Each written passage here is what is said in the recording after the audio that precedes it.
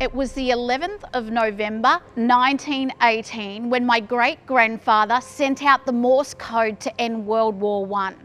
The Commandant-in-Chief had ordered that hostilities on all fronts are to cease. Now here I am, over 100 years later, sending out a similar message about ending the war. Except the war I'm here to talk to you about today is the war with yourself. I fiercely went to battle many times for people in unfortunate positions who were overpowered, outnumbered and overwhelmed. People who were often at their own personal breaking point.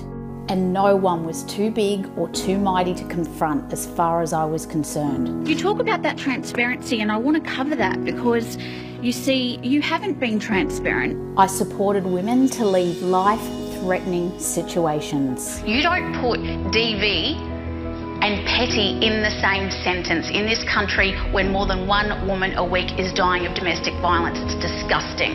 Campaigned to release an innocent man out of a maximum security prison. I gave evidence at an inquiry to introduce new laws that support people's right to privacy. And it's happening right now as we speak. And quite frankly, it's a disgrace. I called for a task force for the examination of police brutality.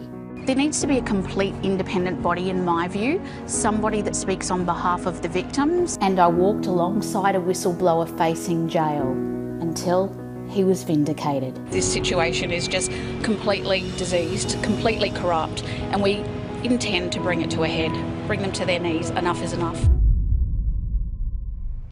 I don't back down, but the most fierce opponent I've ever had to face was myself. See, because operating out of your own comfort zone feels foreign. It's not supposed to feel natural. But you can't let that dictate the next thing you are going to do. You must get familiar with the idea that something big is about to awaken from within you, and that responding differently to fear is like having to learn this whole new language. And you know that voice?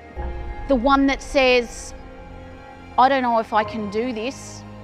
They're so much bigger than me, so much smarter. What if I fail? What if I fall? What if I completely break? I've heard that one. I know all about it. But I also know those voices are always the loudest right before the victory. And the difference between someone who gets there and someone who doesn't is simply the response they give to that voice. Because the real battlefield is in your head. Even when you have a direct target, you don't always get a clean-cut path to it. There will be all manner of things that appear to deter you. And when it's really dark, they come back to back. Part of the journey is learning how to navigate your way through those obstacles. It's about strengthening your own light in order to find the path out of there. Others are going to try to convince you that you have no chance. What hope do you have if you can't convince yourself that you have a chance? I know what I'm saying here because I've personally been put to the test. Do you actually realise what one determined person can do?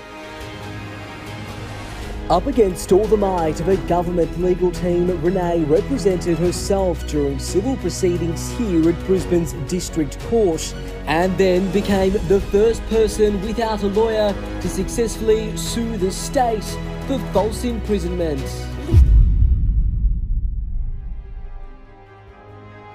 Listen to me when I say you can do absolutely anything you put your mind to.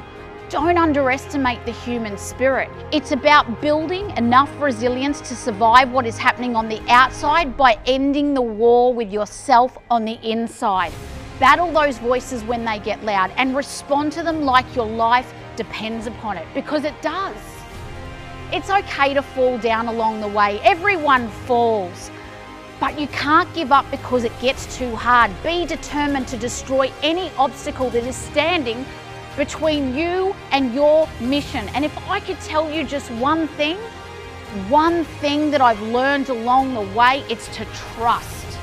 Trust that your heart will always be pulling you in the direction of a much bigger picture, even if it's one you can't see yet. So I'm sending out the same message that my great-granddad did in 1918, that hostilities on all fronts are to immediately cease. But the war I'm talking about is the war with yourself.